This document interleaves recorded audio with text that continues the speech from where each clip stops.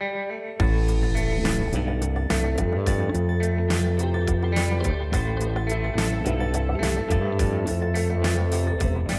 preview of the legislative session and a conversation with House Speaker Cameron Sexton. Welcome to Grand Divisions. This is the week of January 13th. I'm Joel Ebert. And I'm Natalie Allison.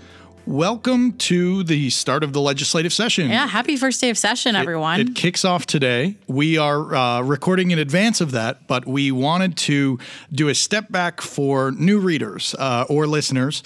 A lot of people may not know what the heck the Tennessee General Assembly does and or why it matters to their lives. So for you loyal listeners, maybe, tune in, tune out, whatever you got to do. Definitely tune in, for sure.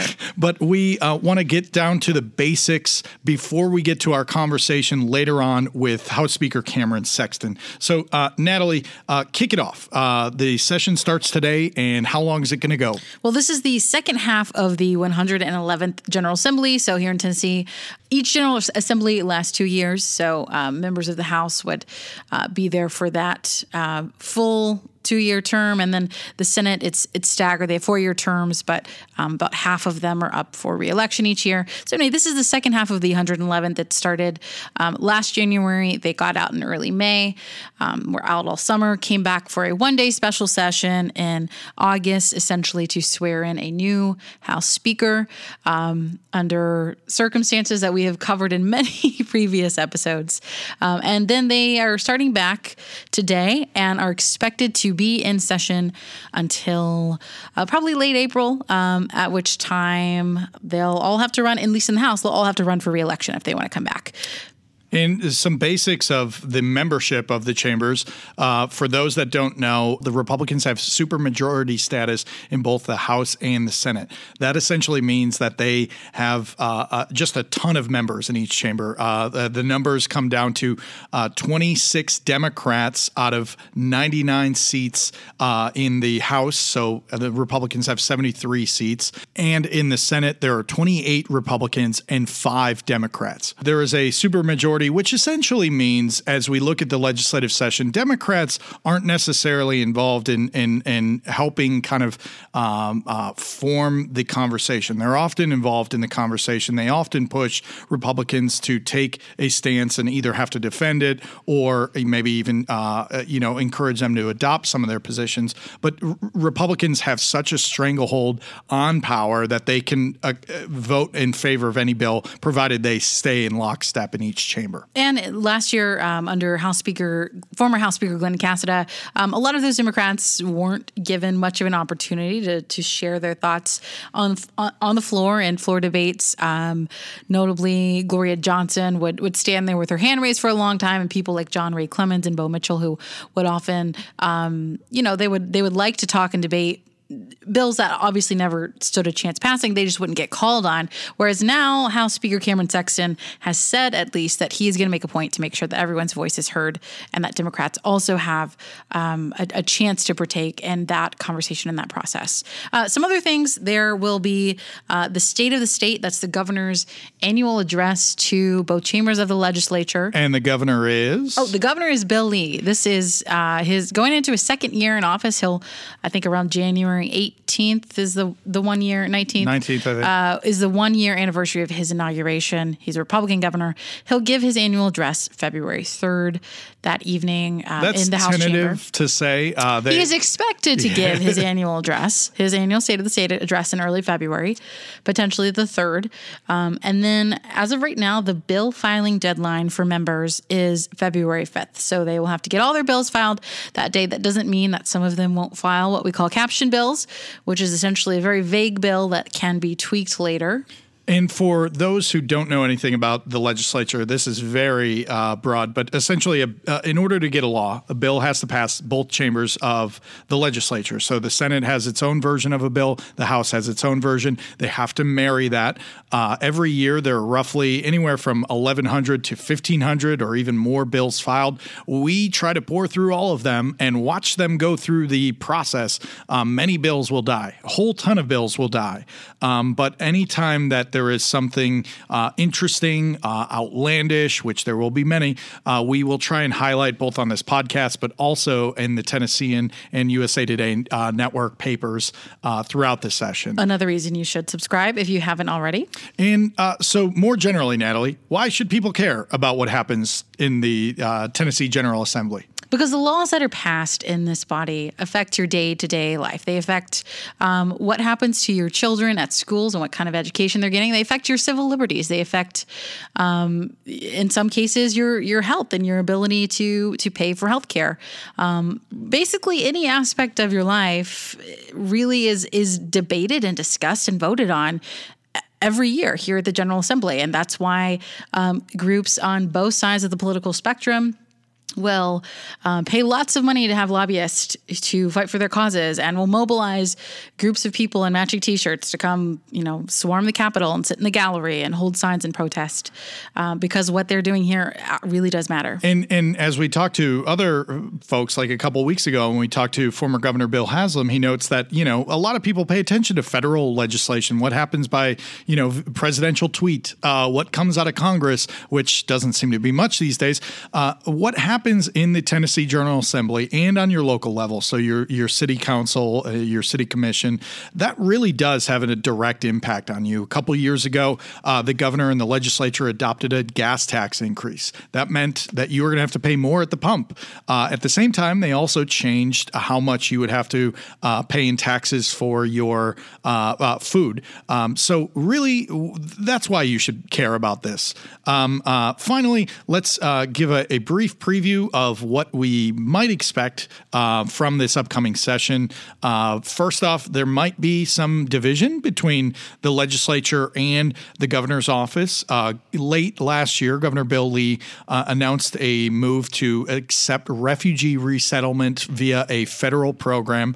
That was a decision that the President of the United States gave local governments, so states, the authority to decide whether they wanted to accept or reject refugees. Tennessee, a few years ago, implemented or passed a resolution to direct the state to sue the federal government over refugee resettlement. So Governor Lee's decision led to a lot of consternation among members in the legislature. So it wouldn't be surprising to see if that consternation and a couple of other instances where lawmakers have been frustrated plays out throughout this session. So we'll be on the lookout for that. And as soon as the governor announced that he was going to continue to accept refugees, a decision that he had put off for some time. It seemed like he was weighing his options, knowing that it would be a controversial decision. As soon as he announced, yes, we're going to continue to accept refugees at least for the next year, he was immediately met with basically a statement condemning his decision by both the House and the Senate speakers,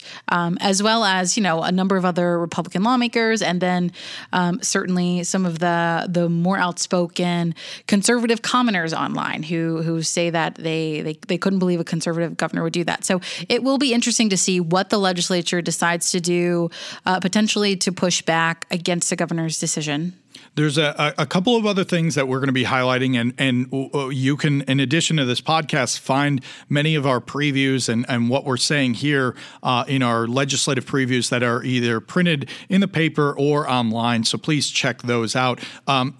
Aside from issues, we're thinking in the preview of this, some things that will likely pop up, and those include everything from Representative David Byrd to controversy over a bus. Natalie, give people some background on that, plus the former House Speaker. Yeah, well, these are some issues that a number of members, certainly Republican members, last session would describe as distractions. Like, they're tired of these distractions. They're tired of these protesters coming up here, making noise about Representative David Byrd, who's been accused of sexual assault, still being in the legislature. And they're tired of these protesters coming up here and protesting the bust of the Confederate general, early Klan leader Nathan Bedford Forrest. And they're tired of being asked about these questions when they could be talking about other policy. And these things are going to continue. So the protesters who are calling for Byrd's removal or resignation have pledged they will continue to do that. They will be there on the first day of session, they say. Same thing with the bust. It resulted in multiple arrests, folks who were, trying to access the bus or who would refuse to leave, or in one case, allegedly tossed a cup of liquid on House Speaker Glenn Casta in the process. All of that's going to keep happening. And then the question remains, what role will Casta have this session? Last year he was the top dog. It was, he implemented so many different changes and his way or the highway, and he did have a lot of loyalty from a number of members, and all of that has come apart, and now he is just a regular member. But he still has a couple decades almost worth of experience in government, and so that doesn't go away. So he still will have some pull, and it'll be interesting to see if he does throw any grenades this session, if he does try to undermine the agenda of the current House Speaker. Again, these things that we're discussing that are on the preview side, you can find in our newspaper today, and you can also read about online. We will continue to monitor all of the legislative interactions for the next several months, as well as what the governor's office proposes. Right now, we don't have a good idea aside from generalities. This is an election year. That essentially means that every member of the House, 99 members, are up for re-election unless they don't want to seek re-election. That also means half of the Senate is up for re-election. With that in mind, members are going to want to get out of the legislature early because during the session, they're not allowed to raise money, and they're not really able to campaign because of how much time they spend in Nashville. So it will be the thing in the back of the mind of everybody that they want to get out of here. So that's it for our preview right now. Stay tuned for a conversation with House Speaker Cameron Sexton, who will take us through what he thinks will happen this session.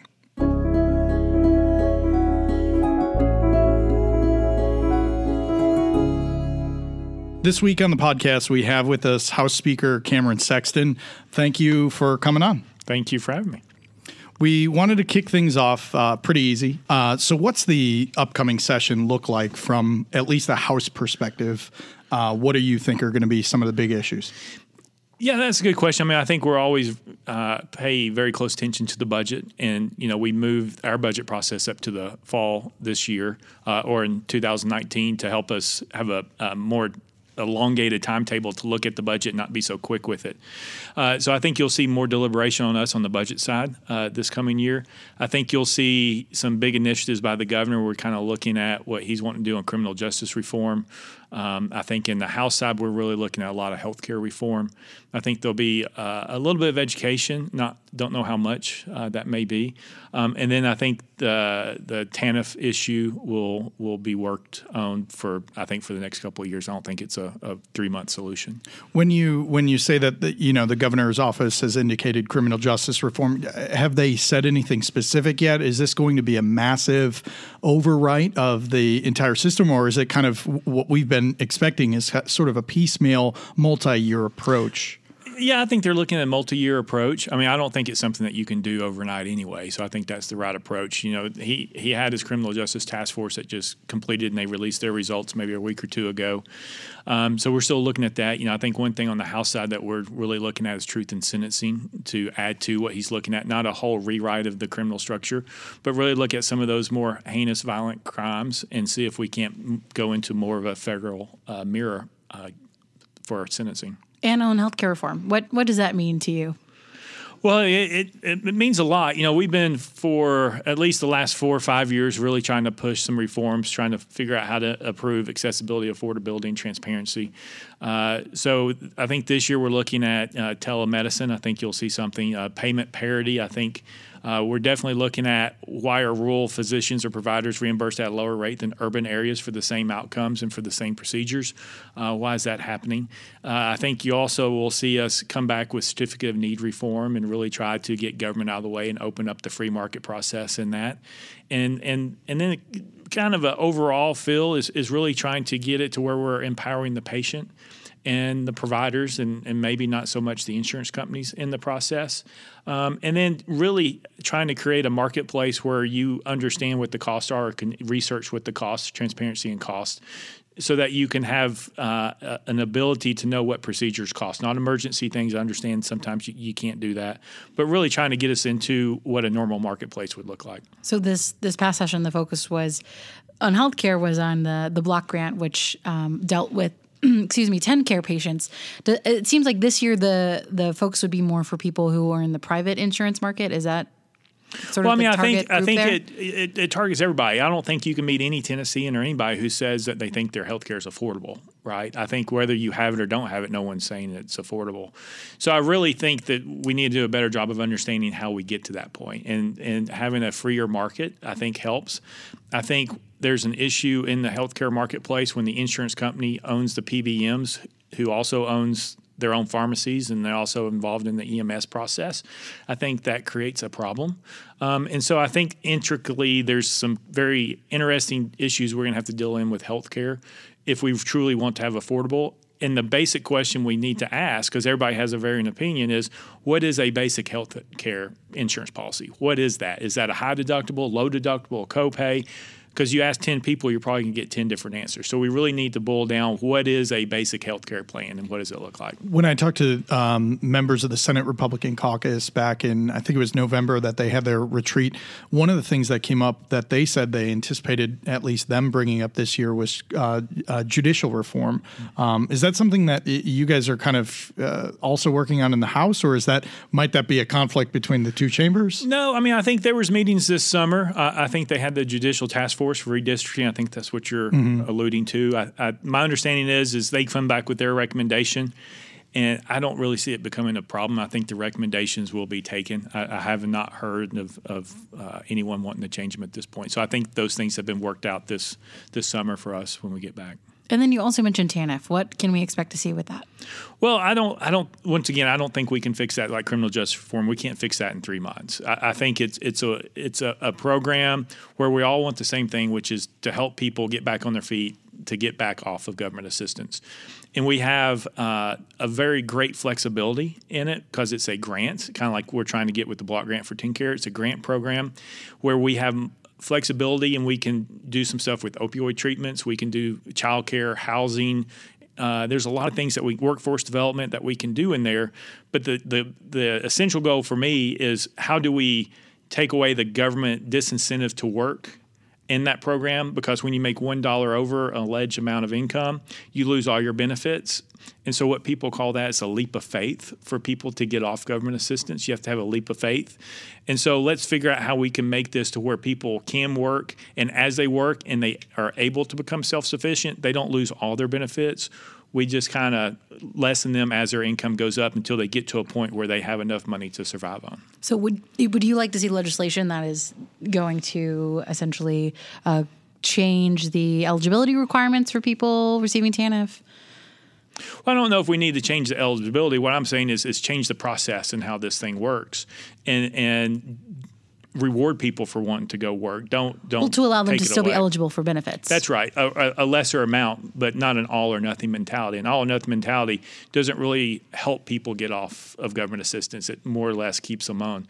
We can do things with workforce development in the system, but at the end of the day, whatever we come up with, I want it to be a solution of trying to get people to be self-sufficient and self-reliant outside of government. And whatever that process is what we need to do. And the last thing I'll say on it, too, is it's about providing cash assistance to help people.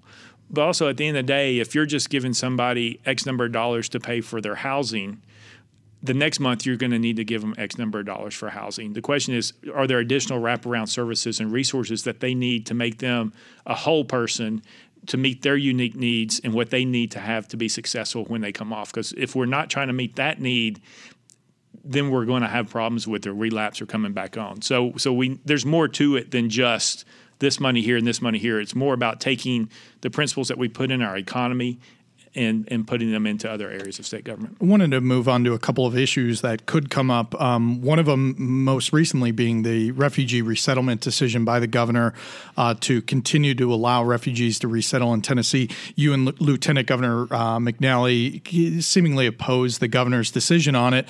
What do you, as Speaker, want to see happen from the legislature in response to the governor's decision? Yeah, I mean, that's a good question. I think there will be some type of response. There's been a lot of meetings. From my understanding, I haven't seen all the legislation, but I think a lot of members are looking at filing different pieces of legislation. I don't know to what extent that is. So I think there will be some type of solution or solutions that we may go down this road. What I will say is, as we keep looking, we keep uncovering more and more potential issues that we have. And a few weeks ago, we were talking about how we'd like for a fiscal review to make a determination of how much money this might cost, depending on how many people are on it. And what we determined is, as soon as they're accepted as refugees into America, they automatically get a Social Security card, which then you lose the ability to really understand who's on what when they come into your state. And so the other issue it creates is, if they come into California and they move to Tennessee, they're automatically available for benefits if they meet the eligibility, because the Social Security card, you can't identify who's who. So really what we really need to do is to have a better job of figuring out how many we have, because I don't think anybody really knows how many currently are in the state of Tennessee.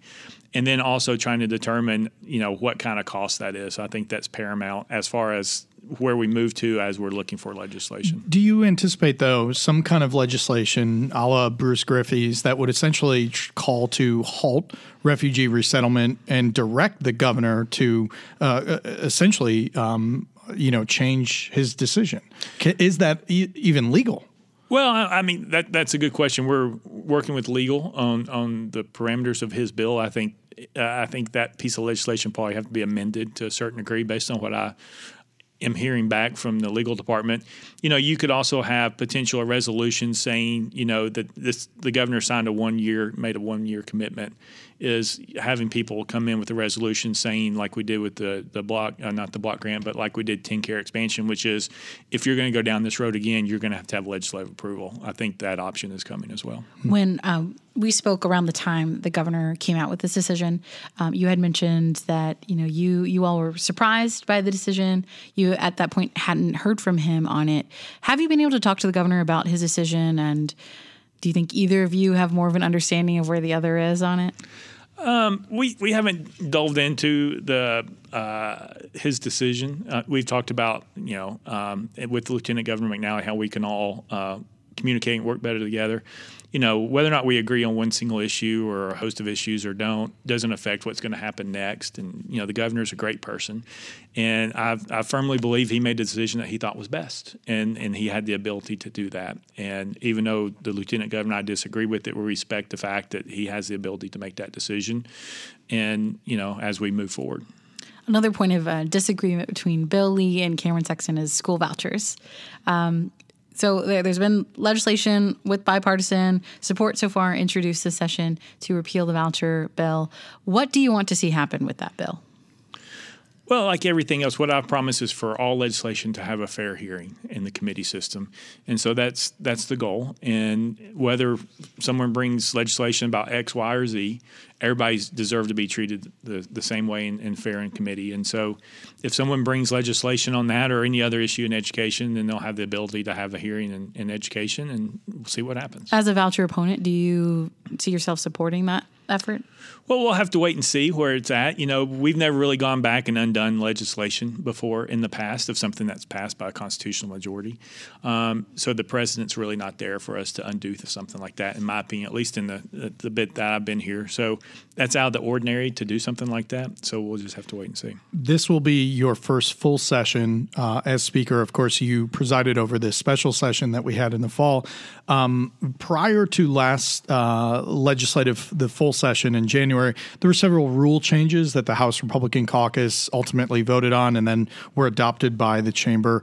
One of them was to essentially ban live streaming in the House chamber and even allow committee members to ban such live streaming. Where are you at on that? I haven't asked you that. Well, we have live streaming in the House. The state of Tennessee does it. Having individual members live stream themselves is not a good policy. What about members of the public, though? In the balcony, I mean, we don't know who's live streaming or not for the most part. What I will say is when you look at Congress and the federal government and even other states, they don't allow live streaming, and Congress doesn't even allow you to take in your cell phones into committee rooms. We're not that restrictive.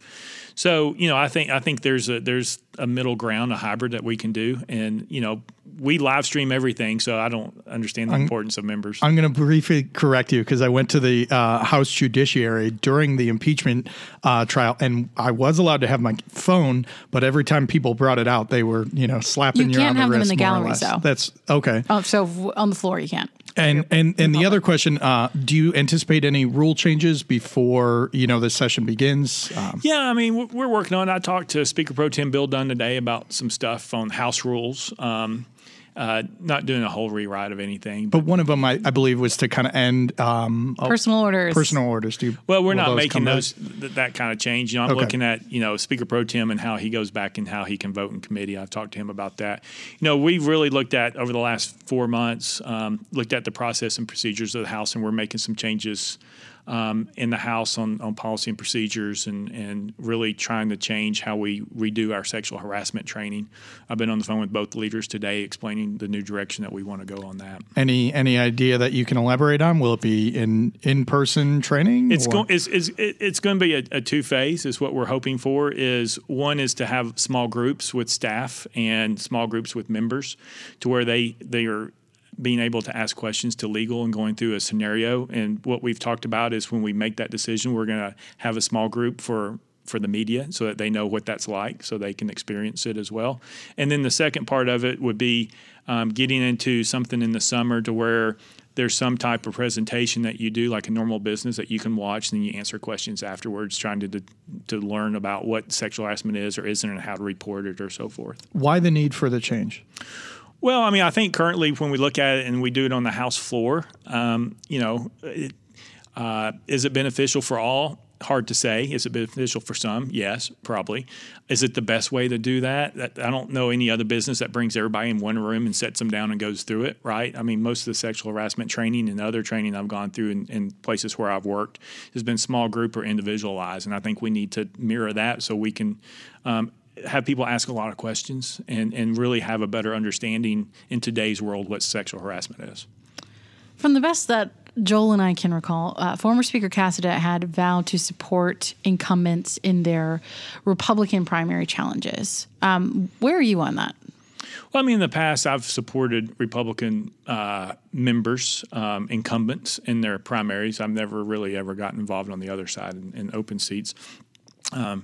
But we would support members in their primaries. It's on a case-by-case scenario on a very wide-ranging factors and for those who might need help and those who may not need help. So that would include what kind of support, for example? Well, it could mean anything. It could be doing a fundraiser. It could be giving money. It could be going into their district and helping them campaign. It could be a whole host of things. There's nothing limited to it. So the House Republican caucus does sometimes get involved in primary races? No. Okay, so where would that money be coming from? So in the caucus bylaws, it states clearly that the House caucus, the campaign committee, the money that the House caucus raises cannot be used in the primary. Only for the general? Only for the general election. So that money would be coming from just PACs from members or? Members can support members. Members can support anybody they want. It could come from members' PACs, I mean, it could come from different places, but the House caucus bylaws prohibit using it in the primary, even for an incumbent member. So there might be some CAMPAC money going out to incumbents this spring. There very well could. There could be some going out before session. You never know, but we'll just kind of wait and see. Another question that is sort of related to that is what you all are going to do about supporting David Byrd if he decides to run. So you, in 2018, had donated to his campaign from your PAC. Would you do that again this time if he decides he's going to run? Well, I think that donation was a general election donation too, as well. Like I said, it's on a case-by-case scenario on who needs help. There's no definite answer that he's running, so it's hard to answer that question. But if he says he is, well, I mean, like we'll have to take a look and see. I think when we've had conversation with him, he talks about how strong he is in his district. So I wouldn't anticipate that he would need money based on what he has said, how strong he is. So. As we move forward, as I said, we will help members when they need help. It's on a case-by-case scenario. Some don't ever need help. Some may not. Some may. So we'll just have to wait and see.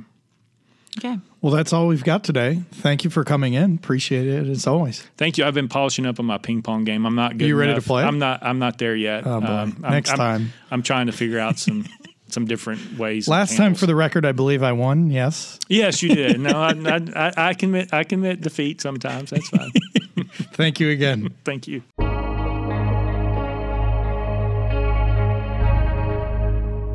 And it's time for this week's Notebook Dump. U.S. Representative Phil Rowe has announced that he will not run for re-election next year to Congress, which has basically set off a mad dash for politicians and potential politicians in Upper East Tennessee scrambling to run for his seat.